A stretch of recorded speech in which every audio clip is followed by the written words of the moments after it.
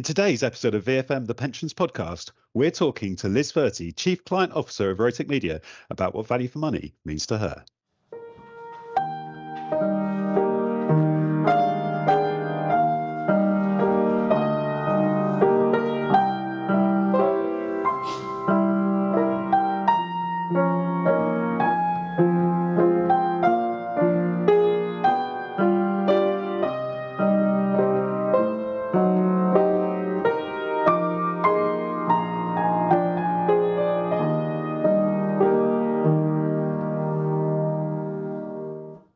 Hello everyone and welcome to the 37th episode of VFM, the Pensions Podcast. And as usual, I couldn't be happier to be joined by my co-host, Nico Aspinall.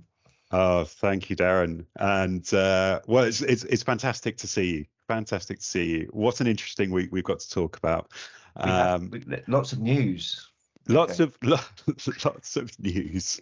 Some of it about defined contribution pensions, which I think is where we like to focus our news brief. But I'm sure we'll be covering many other important topics, not least climate change. Climate change. Okay, well, look forward to discussing that. And I'm not going to talk about Arsenal. Or American football. Well, that's what I talked about last week. Yeah. How about the Ryder Cup? Oh, the Ryder Cup, that was good. The sports segment. Yeah, the sports segment. So congratulations to Europe. Yes. Yeah? I'm surprised they let us be part of the Ryder Cup, given our relationship with Europe now. But, we can be grateful. And it was, I don't know if you call the Ryder Cup a match, but it was a good match. I think you probably call it a match. So today we're joined by Liz Pfeuti, who is Chief Client Officer of Rhotic Media.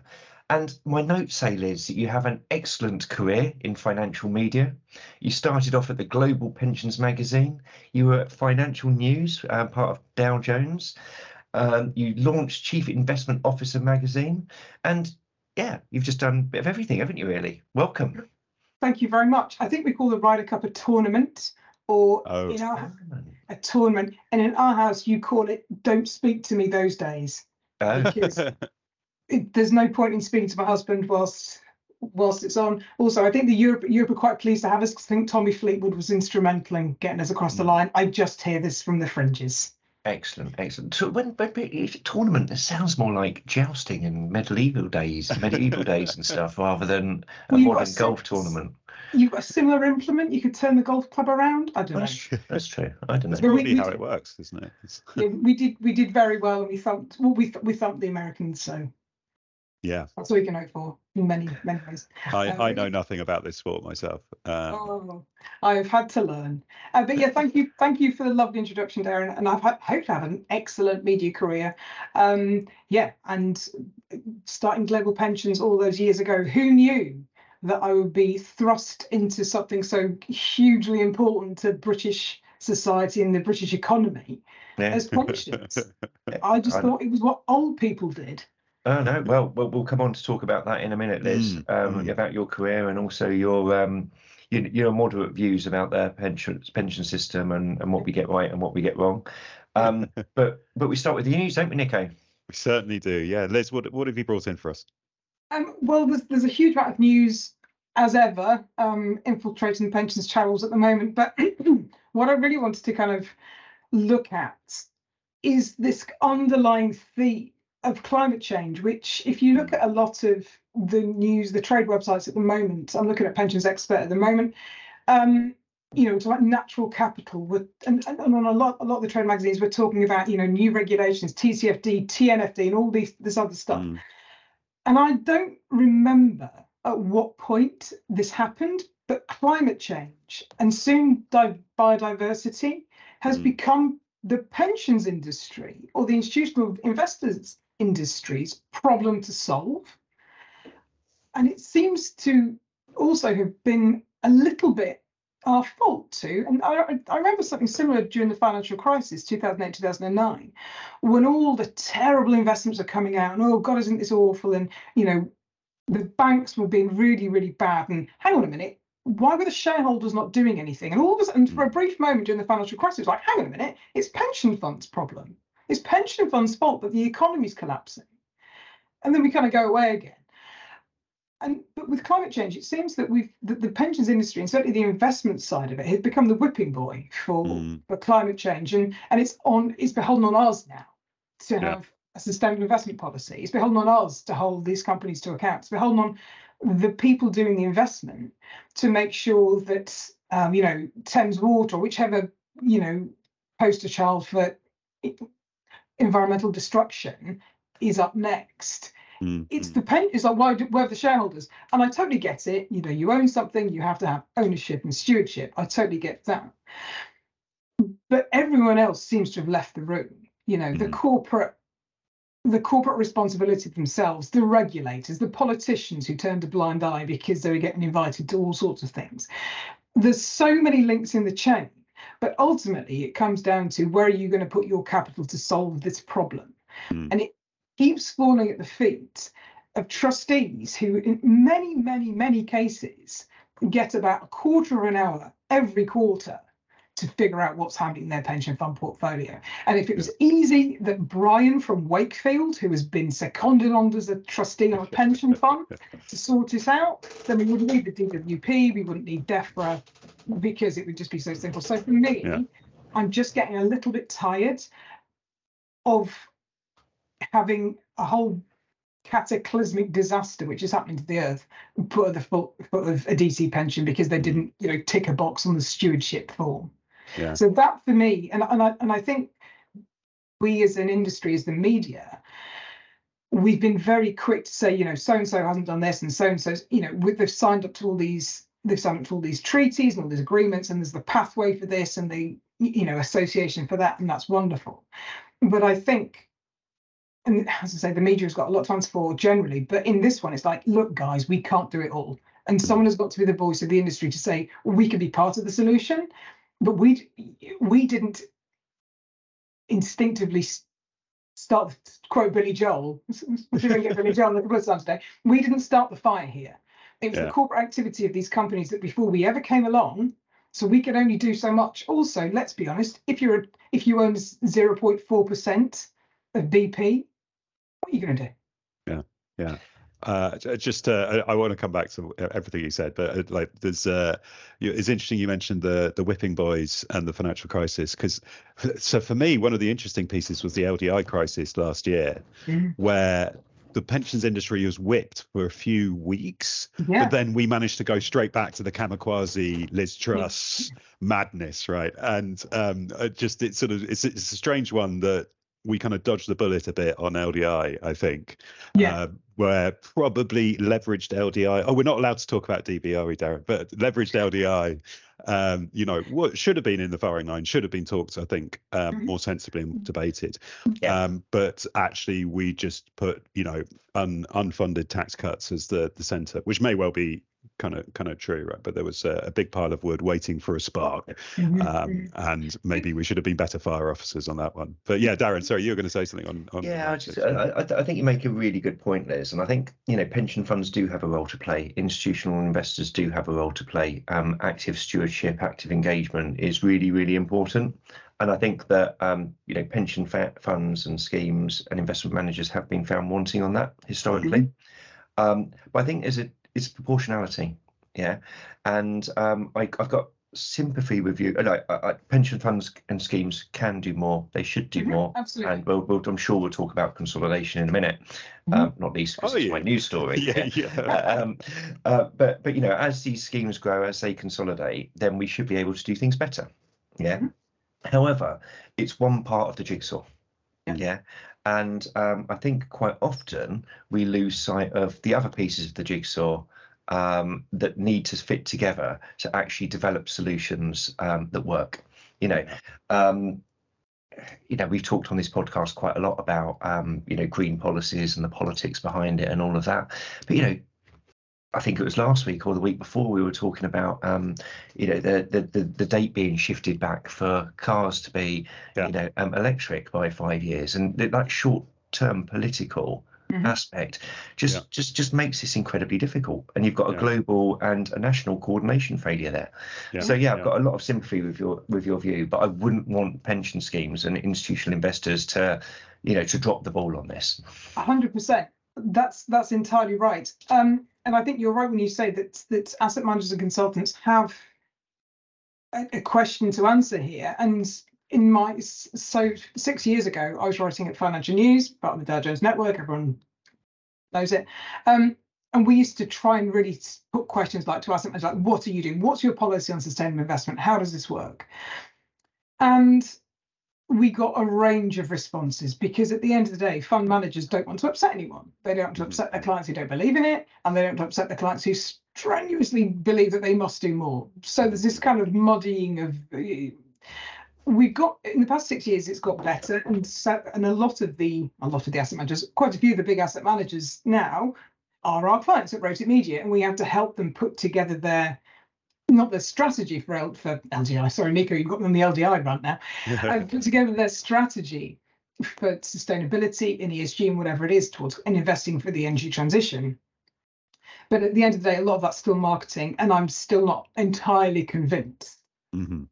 As much as we want to keep pushing forward, I'm not entirely convinced that everybody is on the bus. In fact, I'm sure there's a load of buses going the other way, and there's, they're hedging the bets a little bit. So that's entirely true, and I think we shouldn't stop. And just to snippet, and I love bringing this story out. I bring it out a lot. It's one of my hobby horses. When I was writing at Global Pensions in 2006, I emailed the top 10 in terms of asset under management, asset managers in the UK, and I won't name them, but at that point, the top 10 were some of the top 10 you recognise. Some of them have disappeared, some of them have merged, and I emailed every single one. Hello. I'm a bright young cub reporter from Global Pensions magazine, bright-eyed, bushy-tailed, still drinking champagne from the night before, because those are the days. Can you tell me what your sustainable investment strategy is? Of the 10, 2 responded. One of them said, I don't know, Liz, come back to us. The other one said, we don't have one. Why should we? I can guarantee you, and I know because I didn't keep the emails because I think Incisive Media got rid of the servers, but all 10 of those asset managers now claim that sustainability is in their DNA and that they've been doing this for 20 years. And I find it incredibly disingenuous, and I've written comments about this. You can find them on the web, because until we have this authenticity about sustainability, the end investor, who we're all doing this for, by the way, as much as it's lovely us sitting here and me doing this and you doing what you guys do, the end investor walking up and down the high street, they need us to get in this right.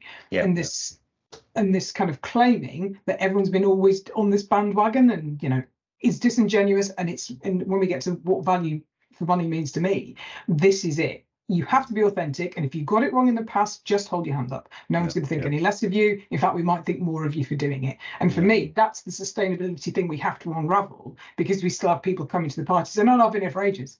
Yeah.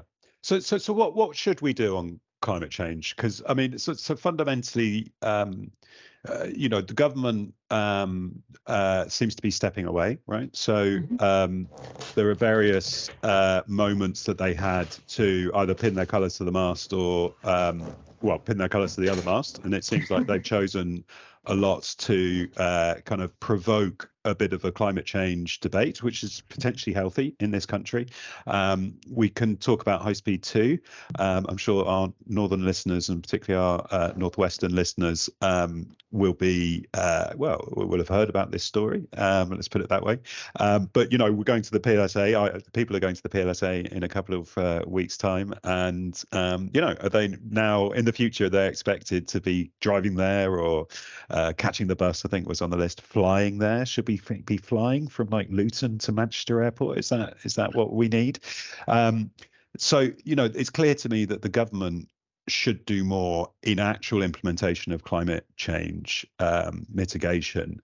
They're the ones who've been pulling the lever of saying you need a climate TCFD, you need to be kind of on this, Mr. Trustee, Mr. and Mrs. Trustee. So I think that's really interesting. The other side of it is, ultimately the companies don't burn that much fossil fuels. we burn the fossil fuels, right? We as societies are the ones with the gas boilers and the petrol engines, and who, are commission the builders to put the cement down and all of that kind of stuff.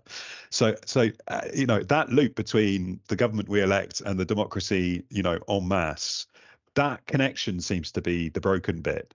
But the weird thing is that we've sort of got this other form of democracy in pensions where we're, you might be a member of a million member plus scheme, and that seems to be kind of the route that is picked. It's a sort of odd situation, isn't it?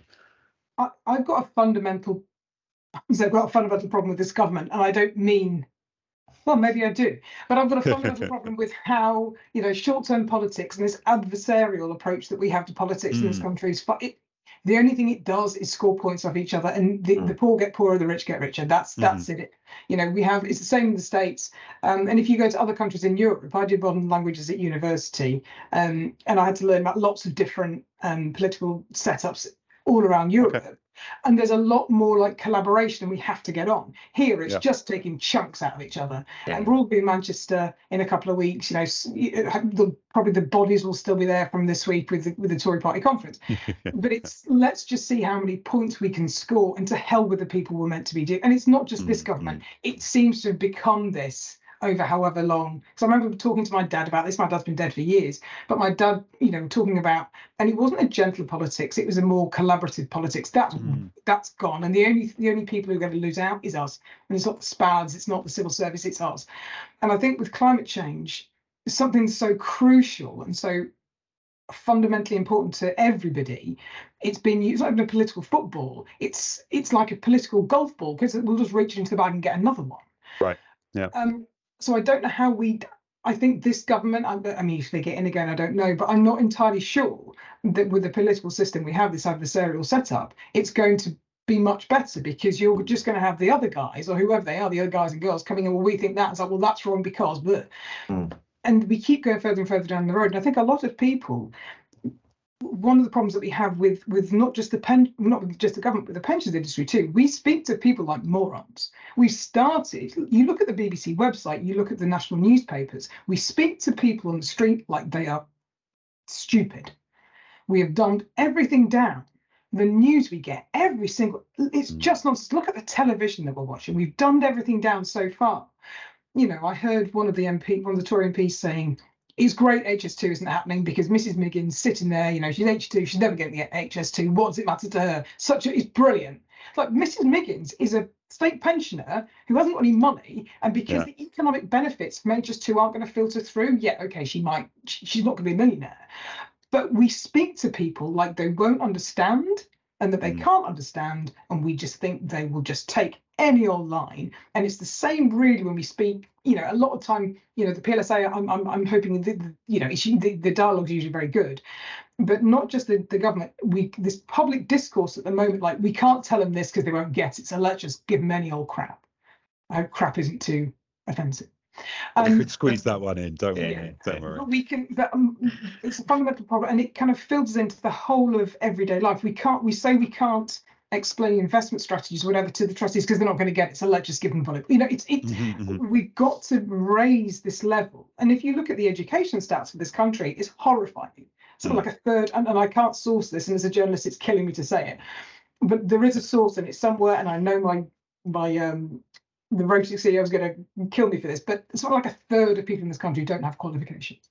It's like, this is a travesty, but it's also exemplified in everything that we do, because we speak to people in office and the higher echelons of power speak to people like they're morons. This means this, so therefore that. We talk about China's output of carbon. China's output of carbon is because we buy too much stuff. Yeah. If I sit and look around my house, I have far too much stuff, and I don't buy a lot. We have far too much stuff. We outsource, and we third party away our guilt for carbon, for the fast fashion. There's a new show going to come on about how we're exporting all our fast fashion, the waste, the charity shop waste to Ghana. It's just horrendous. But we're told, look at them over there. Look at China. Look at Africa. They're worse than we are, because look what they're doing. We've exported our guilt. But as trustees, we need to understand this, but we're not being told. As the pensions industry, we need to be really upfront and honest. Otherwise, nothing's going to change. We don't have kids for whatever reason. Is because climate change will kill everything. I mean, also you don't want the expense and they're having to pick people up from school. But unless we get this right and start talking to people as if they will understand, we're never going to get anywhere. And looping it back in a very long-winded manner to how the pension scheme industry and pension funds are involved in this. It's that we have to have a grown-up adult conversation about our impact, both negatively, but the positive impact that we can have as shareholders, as providers of capital through the bond market, which we didn't even think about for years on the sustainability conversation. If you starve these companies of capital, they can't do anything. Yeah. If you just keep swapping shares between a group of people who all believe the same thing, nothing's going to change. Yeah. So I think the climate change thing, and I think the trade media to bring us into it too, we need to do a much better job of holding people to account, asking the right questions to government, to investors themselves, to the master trusts who are amassing all this power and all this, because unless we do, I mean, we've already seen, I live in Hertford, some poor kid was struck by lightning. The stuff, struck by lightning on Tuesday night. The world's weather patterns are completely screwed. We need to do something now. And just saying, well, it's China's fault, or, well, the government aren't doing anything. We have to take responsibility, but we also have to understand how far we can go. And just saying it's our fault and our responsibility isn't good enough. So I mean, here's a question for you, and then we should move on to Darren's secret story that we don't know what it is about, but spoiler alert, it's about consolidation. So I mean, it's freedom and democracy kind of commensurate with us addressing climate change? Do we need a more authoritarian approach from government?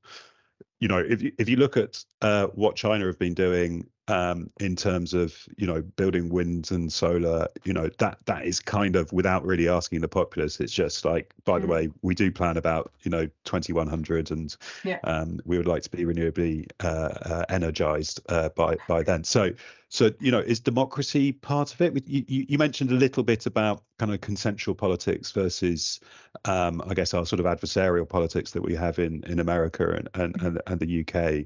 Do you think we can have sort of freedom and democracy and just reform our institutions, or maybe do we have to go further than that? So before you answer that, Liz, we don't do DB pensions, but we do global democracy. That's right. Nice. That's right. Theories of government. I think democracy as we have it now is the least worst form of government. And I'm not an anarchist by any means, because I love rules and I love boundaries and I love control. I think it's very important. Democracy is the least worst we have. The problem is democracy is basically a popularity contest. And if you tell the people all the time what they want to hear, or what you think they want to hear, or what they should be hearing, and you keep saying it loud enough, you'll win. Yeah. So I think democracy as we have it at the moment is the least worst option. And as you say, in China, you're just told and it happens. It's the same in Russia. If you're, these are terrible exampbles because. Well, and you're imprisoned if you disagree, right? Yeah, and I wouldn't want to live in either of those countries. And there's other options and other flavours of authoritarianism are available. So I don't agree with that either. But I think also we've got ourselves into a situation, certainly in the Western world, in innovation. We're allowed innovation in tech. That's great. So we chuck so much money, and it's obscene the amount of money in Palo Alto. It's obscene. And most of it comes to nothing. But you have to have the moonshot. You have to do all of this because we'll never get any further if you don't. What we're really bad at is innovating stuff that's broken, but we just shuffle along. The NHS is a perfect example. I don't think anyone who's tried to get a hospital appointment or anything at all over the past 5 years would say that it's fundamentally broken. We've got nurses and doctors striking. It's just a mess. The NHS was brilliant when we started. It was a great idea. My auntie, who I said I'd mention, she's 81. She was around before the NHS. She's around after the NHS. She loves the NHS. She's from Manchester. She just loves it. She just loves it. She uses it a lot. She's 81. When it started, value for money. Yeah. When it started, it was brilliant. Now, because the facts and the environment have changed. We have an aging population who are all still getting by the DB pensions. Sorry to mention DB pensions, who are all getting by DB pensions, but they're everything is shifted. It's not fit for purpose as it stands. The pension system, and I remember speaking to Jerry Moriarty about this from the Irish Association of Pension Funds 15 years ago, and he said DC, and I can't use the word that he said, sorry Jerry, because it's a family-friendly podcast. He said DC pensions don't need to be rubbish. Right. They just are. Yeah. And I think we created the DC pension system looking at the DB pension system, but the people in the room were the ones holding all the risk and said, I don't want any of this. Mm-hmm. And so we created a DB pension system with no risk for the employer, with all the risk for the member, because it was the employers in the room. And we're not doing that. Now we've got ourselves into a situation where we've got the first cohort of DC members about to retire or retiring soon, and we're going to have a massive problem. Yeah. It's going to make tax cuts and the quasi-qua nonsense look like a blip, because we're going to have so many people retiring going, well, 50 grand's all right, isn't it? Yeah. And the problem that we had, and this is the fundamental problem I think we need to address within Western democracies, is that we have to have the courage to say this isn't working. We created this for a time that we thought would work, but actually it's not working. I don't know how we change it, but we need to be honest and admit. And I think the master trust, and I think we're going to talk about that consolidation. Maybe. Should we move on? Let's do that. Yeah. Darren, I've got no idea what topic you might be about to raise. So why don't you tell us what your news story is? Well, I'm going to be talking about General Levy. Oh yes, yeah. I saw General Levy in the Concord in Brighton 15 years ago. He was awesome. Yeah. I was sort of thinking it's Brighton related. Yeah. Okay. But I was thinking of a slightly different general levy. Yeah. Oh right. And this is the levy that is applied to pension schemes to fund the activities of the pensions regulator and some other pensions related bodies. And Jonathan Stapleton wrote up an article in Professional Pensions, and I think it was covered in other pension magazines as well.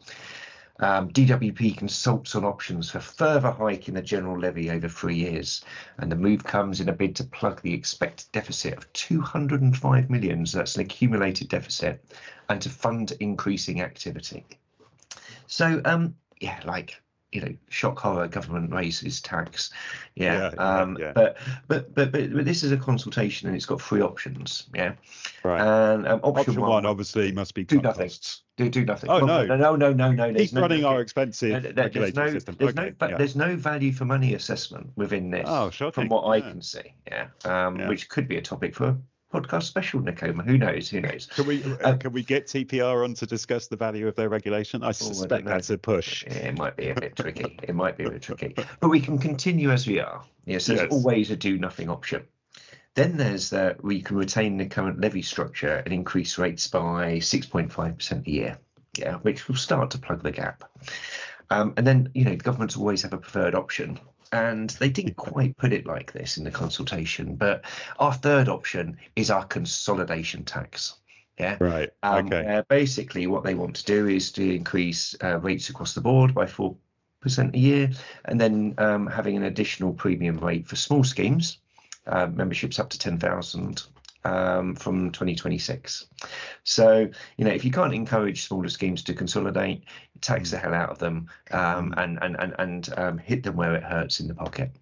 And I think that this is quite an interesting one, because yes, we do have smaller schemes that might not be providing value for money and might be inefficient, and there's lots of pros to the wider consolidation regime in terms of driving better value. But also, and I don't know much about this area, but there's also lots of self-administered pension schemes which aren't really pension schemes. Yeah. Oh, but they wouldn't be. I don't imagine they'd be. Well, because they generally kind of rule them out, don't they? Well, not of the levy stuff. I think I don't know. I'd have to look into this, but I think that anyone that's regulated by TPR, which they are, would be subject to the levy. So maybe we can take a look at that and revisit that next week. But I don't know, right? If the government wants how much is the proposed tax, have they said? Well, it depends because it's a per member levy. Right. Yeah, so it depends on the size of your membership. But I did see somewhere it could be as much as an additional £10,000 for smaller schemes. Wow. So yeah, it's it'll hit people where which ultimately members pay. So you're tilting the value for money without defining what value for money is. Yeah. You're tilting the value for money framework against small providers, small schemes. Yeah, I mean, that sounds, well, illiberal. Well, it's interesting, isn't it? And I think that it sort of goes to some of your points, Liz, which is, we tinker with the system, yeah, and we constantly tinker and change the system, whereas some aspects of it are fundamentally broken. Yeah. I don't know at which point we just hold our hands up and go, sorry guys, we've got to start again. Yeah. We've got so far down this road that it's, there's so many sunk costs, there's been so many consultations, there's been so much of everything, and I don't know what point we say, do you know what, this is not going to work. And again, because we have this adversarial short-term approach in Parliament, no one cares. We used to, back in the day when the pensions minister changed every 15 minutes. I think it was the James Pennell era. Oh yes. Yeah. And we just, we changed pensions, and no one really cared until Sir Steve arrived, and then he was there for a bit and got some stuff done. He was there for quite a while, 5 years. So yeah, and then Guy, he worn that seat for a very long time. Yeah, he did. And I remember interviewing a couple of times. I didn't necessarily agree with his politics, and I didn't necessarily agree with some things he said, but he had a drive to do it. But again, it's this wholesale I keep saying fundamental, this wholesale change that's needed, because we're looking at pensions as something that starts when you're let's be honest, when we 70, right? That's just going to happen. So we're looking at pensions as something that happens when you're 70. We've got apprentices at Rhotic Media who start when they're 19, and they say to us, what's this pension nonsense? And they've got parents who are my age, which is terrifying. But when we say, you need to speak to your mum and dad about the pension, some of the mums and dads have never done a clue. We look at pensions. We still do. Those of us who are obsessed in the industry, because I think we're all card-carrying members of a pension obsession, right? We care and we get it. Most people don't, and I think there's so much wrong with it. And we're going to see a couple of years, well, in a decade minimum, we're going to start seeing it's going to collapse. So I don't know why no one's stepping in before. Presumably it's a short-term boost for, no one wants to stand up and go, hi, the dam's about to go. No one wants to be that guy. Yeah. For me, it kind of blows my mind that employers are still on the hook for your retirement, or not on the hook, but are responsible. I worked for Incisive Media back in the 2000s. They have some impact on how I will retire. I will never work. Maybe I will. I don't know. It's unlikely I work for Incisive Media again. But all these, I worked for Dow Jones for a couple of years. I worked for an American company. We now have this patchwork and this fragmentation of employment history that putting it on the employer, putting your comfort in old age on an employer that you worked for 50 years ago makes no sense to me. And as I say, the NHS was set up when we came out of the war, and it seemed like a great thing to do, and it was a great thing to do. And the framework that was created was fantastic. The pension system, the DC pension system, was created from the embers of the DB, because everyone could see that was dying. Sorry for mentioning DB again. We could see that it was dying, but it was it was created in the image of that. But it's not fit. It's not fit for purpose, but it's not the right fit. We need to be taking a holistic approach across the whole. And this is one of the things that John Greenwood was saying on the previous episode. Your house is a really important part of your overall wealth. It's going to be a really important part of whether you are comfortable in retirement or not. Yeah. And as I bring back my auntie, my 20-year-old auntie living in Greater Manchester, her mortgage when she got it was £14,000. She paid it off 25 years ago. Wow. She gets state pension, widow's pension, civil service pension. She worked for the public sector for 40 years, part-time. She's going on a cruise after Christmas. It's bananas. The whole thing is bananas. But she only ever worked for one or two maybe employers. And now she's having a lovely time.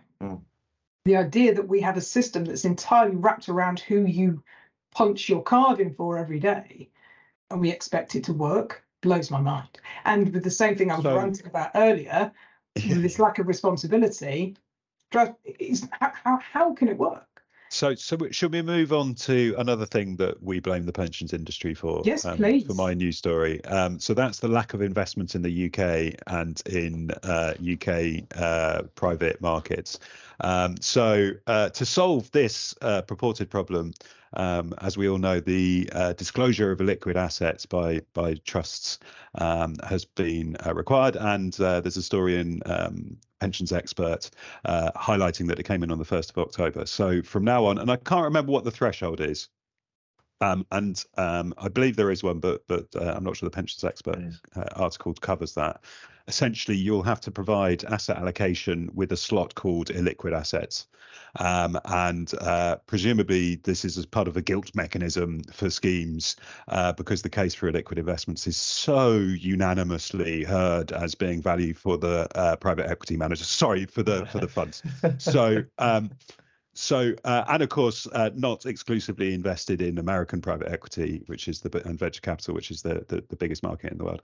So, yeah, I'll be really interested to see in a year or so what disclosures you get, because I think unlike with climate change, where schemes in general didn't want to be in the line of fire from regulators, members going, yeah, potentially it's a material financial risk, but we've got no idea we don't really have any levers to deal with it. And by the way, society and markets will deal with it, and therefore we're a passive investor. I don't think whilst that's perfectly reasonable, I don't think any trustees went down that route. I think you could start to see a bit of a pushback from schemes if they're forced to disclose 0% against illiquid assets. By the way, they're not value for money. By the way, there's no world in which 2 and 20 can be value for money. By the way, we have no idea how we could actually produce equity between members investing in markets which are priced once a quarter. By the way, we didn't really want to invest 99% of our assets outside of the UK and pretend it was a UK holding. So I'll be really interested to see kind of how this flows through. Just my final thought on that. So I was really fascinated in the consultation about why they talk about illiquid assets. It's such an odd framing. I discovered in March 2020 that corporate bonds were illiquid. Should I put that on my asset allocation? I have potentially illiquid assets. It's only something which is a little bit hard to sell and buy. Is a house an illiquid asset? I mean, certainly at times it's been probably more liquid than corporate bonds. So it depends if I've got a cash buyer and if I'm part of a chain. That's the fundamental of whether it's a liquid asset or not. It's not really about the characteristic of the asset. It's about the characteristic of the market. So they never really kind of responded to that piece of my consultation response and said, no, this is what we're talking about. We're talking about private markets and venture capital and infrastructure and all of these things. So yeah, we just got this word illiquid, and trustees now have to respond to that. But Nico, you're missing the big picture, because the article finishes by saying that the reforms he claimed could unlock an additional 75 billion for high growth businesses. Private equity managers. While reforms to defined contribution schemes will increase a typical earner's pension pot by 12% over the course of a career. Hunt said comprehensive reforms will increase pension pots by as much as £16,000. I tell you, if an insurance provider or a pension scheme made such bold claims, then I think our regulatory friends. I've got another bold claim. Because I've rejected a story. There's a Hymans Robertson report that's out in Pensions Age. Employers could increase retirement pots by what % by switching DC arrangements? 10. 15, even more than investing in liquid assets. Maybe that's all the consolidation tax. It's just, I really feel, I mean, we work for, so at Rhotic Media, we work with some of the world's biggest banks and world's biggest asset managers, and the buzz around some of them before the Mansion House stuff came out, it was tangible. And everyone, and I'm not going to say everyone's thinking it was a payday, but they kind of were. But absolutely. The sharks were very excited, and the tuna didn't know where they were swimming. It's very exciting.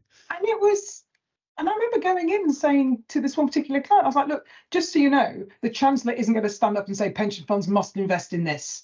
Right. And they're like, well, no, he is. I'm like, He can't. It's not allowed. We've got rules and regulations. There's like 15 people sat in Brighton. And it's probably more than that, but you know, there's a whole bunch of stuff. You know, they're not allowed. They can't command pension funds.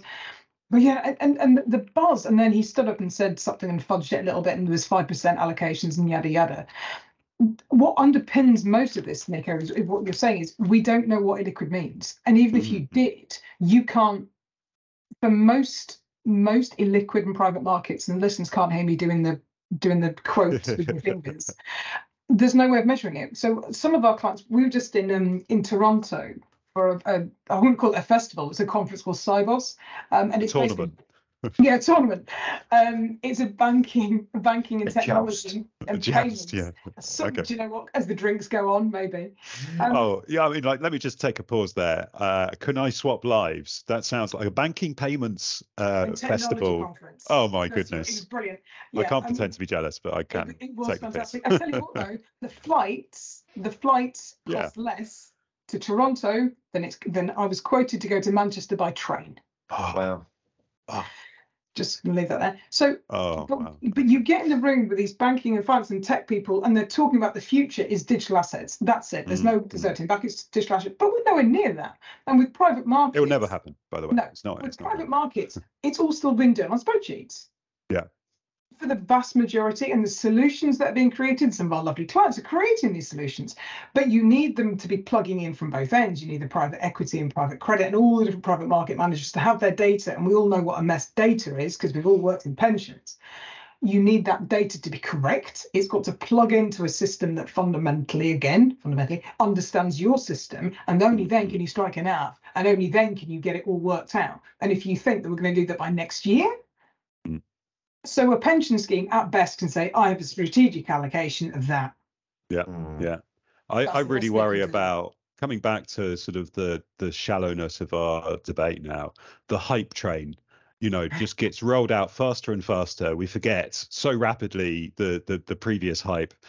Just after it crashes, or maybe just before it crashes, we've got a new hype to get excited by. I'm really shocked at how frothing at the mouth investors are around AI, which to me is just like a rebranded spreadsheet, right? It's a complex spreadsheet. But we have the same. We have the same with blockchain. Do you remember blockchain about 5-6 years ago? 100%. And crypto changed the world. Right. And now, you know, essentially the starting gate was getting lots of pressure from the private markets guys, you know, who all charge 2 and 20, right? Let's not beat around the bush. There's quite a lot in it for them. Well, you know, there's a whole other debate about performance fees, which also comes into the disclosures and alignment of interests. And I'm not against performance fees at all. No. I know that some of the schemes are. Would I rather pay like 0 and 30? I don't know what the right balance is, but plausibly, very hard to do a charge cap disclosure. Oh no, it's out, right? So you know, it's this sort of mad accounting world where we've given them their head now, and it's their job and their marketing team's job to tell us how brilliant the illiquidity risk premium is, how fantastic it is delisting companies, you know, swapping out management, loading them up with debt, how fantastic that is for the returns on companies. Here's the thing, this is the value for money point. Sometimes it is the best thing for a company. There's loads of really crap listed companies, loads of them. And if you get, and this is what private equity started out life as back in, you know, 200 years ago, or however long stock exchange have existed. I did write on that, but I've forgotten. Well, private equity was the first equity. Let's it was. Right? It was. But that fundamentally, I've got to keep saying fundamentally, you need to do somebody. We beep you. This is how, you know, there's no problem with taking a rubbish company, turning it around and making it a better one, because that gives the investor better value for money. Yeah. But it's not, you know, I host a lot of roundtables, a lot of private equity, private credit, private other types of debt managers. It's really difficult to do it well. It's really difficult. I think as well with the listed equities, you get a free pass because no one really looks behind the, you know, it's just listed and it just kind of happily does its merry way. With private market companies and private companies, you know, there's more scope for it to be obvious. You know, there's plenty of companies, you know, zombie companies we call them, don't we? There's plenty of companies that shouldn't really still be going, but they are. Like Wilco, like it wasn't, and then it was, and then it wasn't, and now. Yeah. You know, but there's plenty of terrible companies, and the interest rate environment we've had, we talk about this for years and years and years, and I think this is another thing which comes into, we need to be able to fail. We need to put our hands up and say this isn't working. We need to start letting companies fail, and it is terrible for the people affected, for their jobs. I get it, it's awful, but the longer you keep companies on life support, the worse it's ultimately going to be, because this, it just economically, and I was off the day that economics because I was up north. Economically, it can't be good for the end investor, for the end saver, which is why we're all here. So I think that is the longest news section we've ever done. But I'm really sorry. No, that's all right, Liz. It's all right. It was incredibly interesting. You can imagine what our news meetings used to be like at Dow Jones, can't you? I'm surprised you ever got a paper out. Right, well, it's review of Mark Cobley, blimey. So, Liz, magazine. Right, we're going to have to speed up. Tell us, how did you get into pensions? I got into pensions because I was, I had a little bit of a life before journalism. I was working with the travel industry, and the bottom was falling out of package holidays in the 2000s. So I'd always wanted to be a journalist, but I had a bit of the imposter syndrome, which is hard to believe now, right? But I was just like, I couldn't overcome that very well. Yeah, strode over that hurdle. Yeah. But I took myself off to journalism college after I finished in travel and meddled about in management consultancy for a bit. I took myself to journalism college, ended up down in London. I was meant to be doing some work experience, unpaid, of course, at the Travel Trades Gazette, which is one of the rags for the industry. And I went in on my second day down in Sutton, and I met the editor coming out of the lift with a box and just like papers everywhere. And I'm like, this doesn't look good. I went upstairs and it was like drop the dead donkey. It was just chaos. And I was like, what's happened? Like, you can't be here. I'm like, okay, I'll go then. So I got back on the train. I went and wandered around Sutton for like 2 hours, going, what am I going to do? And rang a mate who I'd worked with in travel. And she said, oh, don't worry, my husband's a publisher. I'm like, okay, what does he do? Well, he works I don't really know, she said, go and see him. So I went up to Acton Bottle Court. And for those who remember the MSN days, and I think every publisher's been there, I rocked up and I was like, what am I writing on? He said, here's a press release. It's from MSCI and it's about a change in the index. I'm like, those words don't make any sense in that order. Hold me back. I was like, okay, so I kind of got through that. And then I got another one, a Bob Dole press release, and then someone kind of leaned over. It was Nick Paler. It was Nick Paler, who's now went to PR after a while, and he put his head down. He said, "Do you want to go and see Robbie Williams at the weekend?" I was like, "I can't afford it, mate. I'm Brassic, living in London, working here for free." And he said, "No, we're being taken by Abby." I'm like, who's Abby? No, Abby the bank. I'm like, hang on a minute, what? And he said, "Yeah, no, you just have to be at Euston Station." 10 o'clock Saturday morning. I was like, and then the cavalcade of freebies arrived, and I thought, hang on, I'm getting used to this. And I ended up working for Global Pensions. Alex Beveridge obviously saw that I had the thirst for pensions, and I ended up working for Global Pensions for a couple of years and never looked back, because I realised what an important part of that. It's not just old people like you see pictures in the Daily Mail, like walking on a beach. It's fundamental to our entire society and economy. And without pensions, the whole thing's shot. And so I kind of grasped that fairly early on. And there was a lot of champagne in those days. So that's how I got to pensions. So the first time I ever met you was in the Veuve Clicquot enclosure at Lord's. So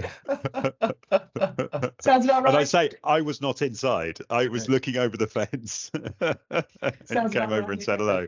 At least you're consistent, Liz. At least you're consistent. Yeah. But that's the thing. And I think going back to the value for money, I don't That's think... our next question.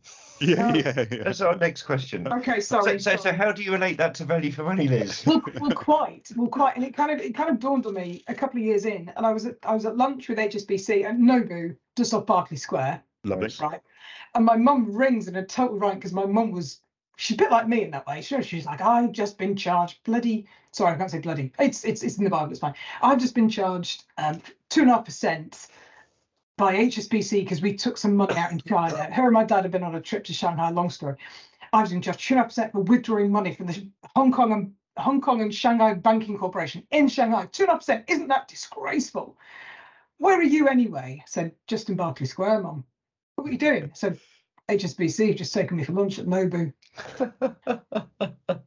And the penny kind of dropped at that point. I'm like, oh, hold on a minute. Yeah, Hold on a minute. yeah.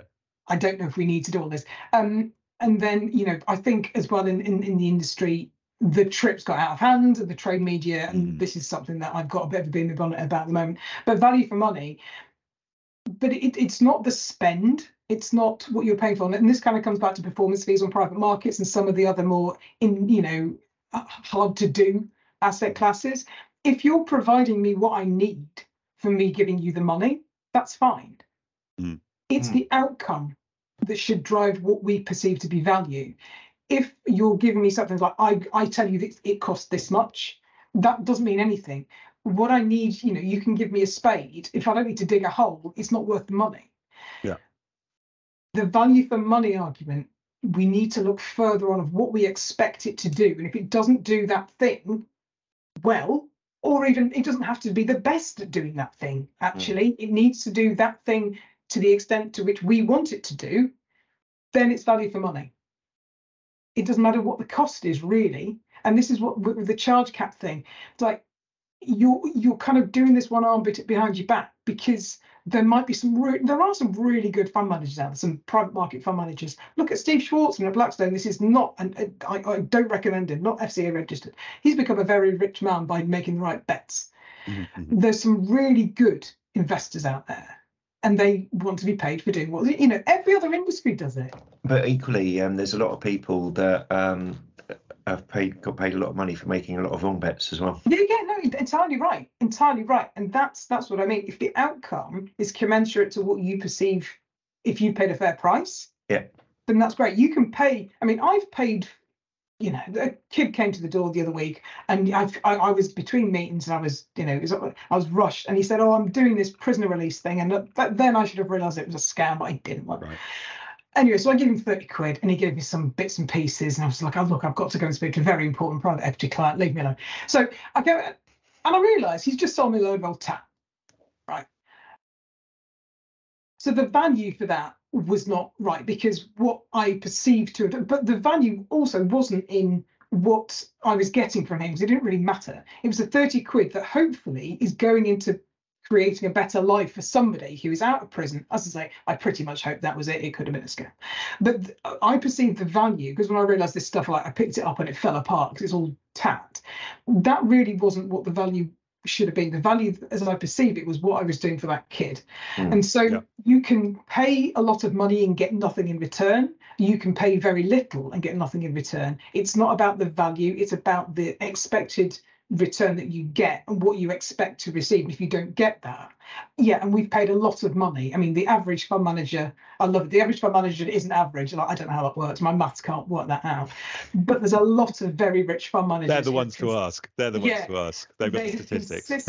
Consistently missed the benchmark, but have still paid a fortune. That is wrong. But there's too many vested interests for that ever to change. So putting ourselves in the members' shoes, right, it's not about investment returns, it's not about quality of service, it's not about these metrics that we've come up with. They're going to judge the value of their pension on what they actually get at the end, and what their standard of living is going to be in retirement. And I think this is where we're going to come a cropper in a couple of years, because I look at my SIP and I look at my amassed wealth, and that takes me, like, I can count it all. It takes about 5 minutes. It's a lot longer than it would take me, Liz. Yeah, well, I do it like penny by penny. Oh, yeah. But I know that I don't have enough to retire on, and luckily or unluckily, most of my family died and left me property. So that is, I've become the headline, like property is my pension. But for most people, it isn't. And I think the vast majority of people in this country, as I say, 17% of adults, according to Pensions Age Story, 17% of adults have never checked their pension. In a couple of years, they're going to get there and see a number of like 50,000, £60,000. I think that's great. I knew you'd try and get that in. Your tactics for getting in multiple news stories are just incredible. I'm a journalist at heart, but is the expectation that's going to be the issue, because people are seeing their parents and their grandparents having this lovely time. Their expectation, because don't forget, they're seeing their pension go out every week or every month on their pay packets. They're expecting to get something similar, and someone needs to start telling these poor people that It's no way they're going to get what their parents got. Decent doesn't have to be rubbish, but in many cases it is. And I think we are going to have a backlash against all these, and people will say it's banks because they don't understand how the financial system works, because why should they? And also the narrative we have at the moment, as I was ranting at the start, is we treat people like idiots.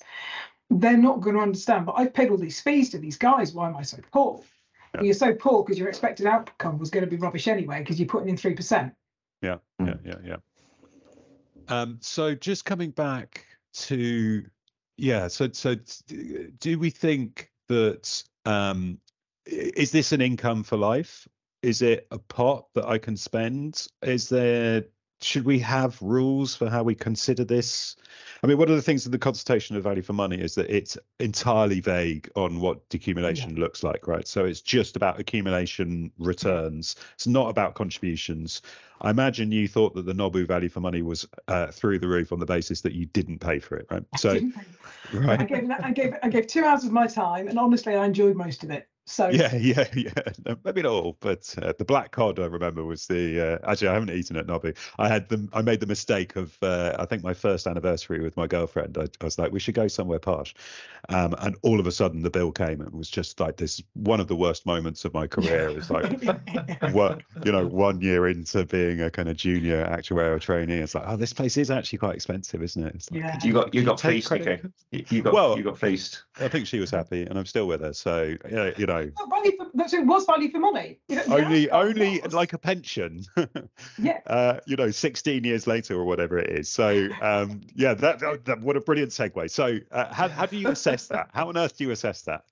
Right. So if we're looking for what value for money is going to be for, I think my auntie's generation and my mum's generation, my dad's generation, my mum and dad didn't live long enough to enjoy their pensions. They didn't get value for money. They both died at 73, and my dad didn't really retire because he was he loved working. Imagine that. But my auntie is getting value for money. She retired at 16. She's had 20 years. And I have this, I explain to her every so often how the pension system works. And no, she didn't pay into her state pension. I'm paying into her state pension. We have to go around the houses again. But she is getting terrific value for money. How our generation and the generation one or a couple of others are not going to get tremendous value for money. The ones below is going to be even worse. And I think we need a structural reform, which makes me sound like a politician, and an admittance that what we have isn't working. And I know that there are, because obviously we're all obsessed with this, but there's pockets of innovation within the industry, but it needs people to be brave, and it needs people to be bold, and it needs a lot of these lovely asset managers who are my clients, and platform providers and insurers and everybody involved in this ecosystem that gives us these lovely big houses that are obviously still mortgaged. We need everybody to admit that the system isn't working for the end member. And until we do that, we're just writing checks that no one's going to be able to cash at retirement, because we've got to look at wealth holistically. We have to look at what we own, what we spend. The bank of mum and dad is a bit of a joke, because it isn't. It's a mortgage of mum and dad. I agree with all of that, but who in the system is incentivized to speak the truth that way? Who's going to get the grip? This is the major issue. Yeah, this is the major issue. Until someone's got the guts to say, do you know what? I admit that all my chips are on black, but I'm going to hope we get red. And this is where we are, because the politicians aren't going to do it. The providers, are they? I don't know. And I think we need someone to come in with a ready-made kit and say, here you are, plug that in. So should the PLSA be leading the charge on this? I think they've got too much else to do, because the PLSA is that they work really hard, but there's so much that needs fixing. I think it has to be organically. We can't look at the dashboard. I mean, I'm surprised it hasn't come up. What a disaster. Like the whole thing. I remember writing about this 15 years ago, and we started like, brilliant, we're going to have a dashboard. You can't ask people to do something because they won't do it. You can't tell, because we've had coronavirus, like the HS2. Well, we haven't had HS2 because there was coronavirus, and honestly, the costs have changed, and you in the north aren't worth it. That's what that was. Sorry, my political opinions came out there a little bit. I wonder how you vote this. Anyway, sorry, go on. Yeah. But it would have been the same whoever was in charge, really. you can't task somebody with doing something unless they have the idea and the motivation to do it themselves. And trade bodies don't, because they can't upset the people who pay them. And it's the same for any trade body across the whole world. So it's got to come from us. And it's got to be either a side of desk project, or it's got to be, I can see a way to monetize this project. And until we have someone with the guts and the intelligence and the reach to do that, we'll still keep stuttering on. And I think I'm paying 5% into my pension, so I'm not, but I know what is ahead. And I have a husband who worked in investment banking for 12 years and didn't pay into a pension. And my God, what a waste of time that was. But at least we know where we're going to be, so we can plan. You've got 80% of this country, maybe, well, at least the 17% of adults who have never checked their pension according to Pensions Age. They don't know what's coming. But we need somebody, and it's got to be within the industry. We can't task someone with coming up with a solution. Google was created for a problem that we didn't have. We need that kind of innovation, because until we get that, it's just going to be vested interests. How can I make money? Who's going to help me here? Who do I help there? It's not going to work. We need the innovation to come from someone who really cares and gives a damn. We've touched on HS2 a few times. Yeah, and I'm from the north. I was sitting at my desk, and I quite often have the telly on next to me, and I've been watching their Tory Party conference, and there was an interview with Laura Trott, Pensions Minister, and it was like, we now got Laura Trott, Pensions Minister, and I was like, usually, especially listening to a Tory Party conference, like,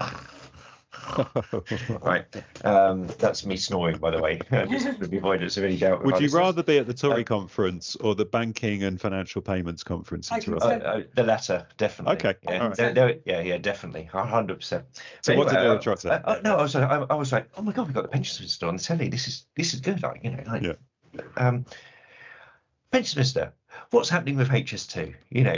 Is there disagreement? And it's just like, oh, for goodness sake. So, and you had 2 days, 2.5 days, however long, and every question they were asking was always about HS2.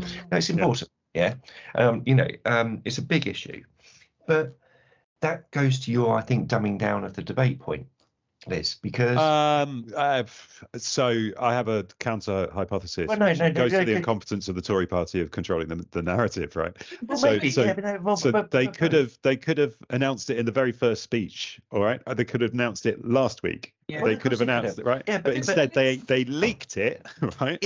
And then they never accurately confirmed or denied the leak, right? And they just have allowed this monster to grow, right? The media strategy was horrendous, which links me to something I need to promote before I go. But the media strategy was horrendous. But I think it's part and parcel of this adversarial thing. We had a perfect opportunity to say, what was your plan for Pensions Minister? Because we have a real issue. But the quick and easy headline, which is the media's fault, actually, and maybe on the next time you invite me on, we can get onto the issues we have with the media, is that we'd rather just get the headline. Yeah, and the way Darren's eyes just widened then was brilliant. My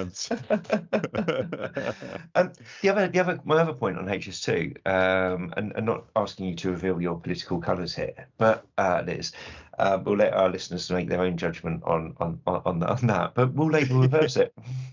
I don't know. I don't vote for Labour either. I'm Card Carrying Lib Dem. I'm Card Carrying Lib Dem, so we'll never get in power. Doesn't matter. You're wearing we can see you're wearing a jumper. Do you know what they can't? And this is a really good point. There was a guy on the radio last night, and he was asked the same question, and he said we can't. He said even if we wanted to, and he dogged the question, he said we can't. He said because in the year before we come to power, or if we get into power, so much would have been disbanded. It would cost so much to get it back. So no, and it's a real shame. And I'm from the Lake District, so we're even further north of Manchester. We don't even have proper train, the West Coast Main Line, whatever. But it's such a shame, and I always knew it wouldn't happen because I don't believe anybody. I'm a cynic. But the media narrative, Nico, was absolutely shocking. And if they had any wherewithal around them, they would have nipped this in the bud early on and said, "That's what's happening. We know you're going to hate it. Here's all the other good things we're going to do." Yeah. Which won't come to fruition, by the way. The all the good stuff. It doesn't matter. Yeah. Which brings me to, can I tell you what I need to promote? Because I've got to go. Yes, well, no, we need to ask you the question. Hang on a second. Right, okay. Hang on. So thank you so much for coming on. It's just been. I don't know if I've enjoyed it. Can you? Absolutely. We've covered the bases. We've it's been a very free-flowing discussion, and we'll send you a soapbox as a present. I've got plenty. I've got a cupboard full. So the question is, what are you up to at the moment, Liz? Well, I'm glad you asked me that. So in a moment, I'm going to be hosting a panel on the future of fixed income and sustainability. So that's interesting. But that's in the past. That's in the past. Yeah, that's by tomorrow. But it won't come out until the future. So that's okay. But we are so at Rhotic Media, we've just launched a magazine. We launched it a couple of months ago called Financial Promoter. Financial Promoter is entirely for financial services, marketing and comms people. So policy wonks, product people, you don't get a look in. The SMEs, the talent, no, none of this is for you. So the marketing and the comms people entirely, about campaigns, about messaging, all that good stuff. We launched Financial Promoter, www.financialpromoter.com, and we are hosting our first ever event in March. Nice. So yeah, it's going to be at Tower Hill, near Tower Hill, and we're only inviting people from marketing and comms within financial services. So nobody from grocery, no one from travel, no one from infrastructure, just financial services. So that is what is taking all my time at the moment. It's incredibly exciting, but also building something from the ground up is quite tough, which is why we're stuck with the same old systems that don't necessarily work. So that is financialpromoter.co.uk. Okay, thank you. You missed out a W, Nico. They got it. Yeah, I think they'll probably. Yeah. Right. Sorry, internet users. There's this thing called the internet. The World Wide Web. The World Wide Web. But it's been lovely. Thank you for letting me. I presume we'll cut this down to like 7 No. No. This is as live. So Darren, what are you up to? Well, I'm just looking forward to the PLSA. So week after next, hopefully see many people up there for a good debate, good discussion, and further chat about pensions. Awesome. So I'm on a webinar with PI, Rival Magazine, Sustainable Strategies webinar on the 15th of November. And then there is a Linklaters Mansion House Reform event on the 17th of November. So I'm in there, I think, as the cynic or the fool, not quite sure. So looking forward to those. Next week, who have we got? We've got Alistair Byrne from State Street. So looking forward to that. Yeah, and then the week after we've got Margaret Snowden and Mr. Richard Smith. Hi, Richard. I've bagged him to give us an update on the pensions dashboard. But also he's just recently done a tour of dashboard countries. I think it was written up in Pensions Expert, but we're going to get him on the pod to talk us through some of his key learnings on that. So that'll be good. Dashboards are, very much looking forward to speaking to Alistair next week. Thanks as ever to DG Publishing. We're not in the pod, but we will be next week. We will be next week, which is something to look forward to. Thank you so much, Liz, for joining us today. Really interesting. Thank you for having me on. It was great, and see you at PLSA. It's going to be a blast, and hopefully no LDI crisis this year. No, exactly. I should say, for the avoidance of doubt, I'm not at the PLSA this year. So there you go. You'll have to. We'll have a drink before you. Yeah, pour one on the floor. We can go for lunch at the Nobu Barclay if you want. Well, is that on Rhotic Media? Is that on Rhotic Media? I'll still get HSBC to pay for it this time. Oh, right. Well, I've been charged that 2.5% several times. Until next time. Right. It's goodbye Thank from you me. so much, guys. It's goodbye from me and Liz. Thank you. Goodbye.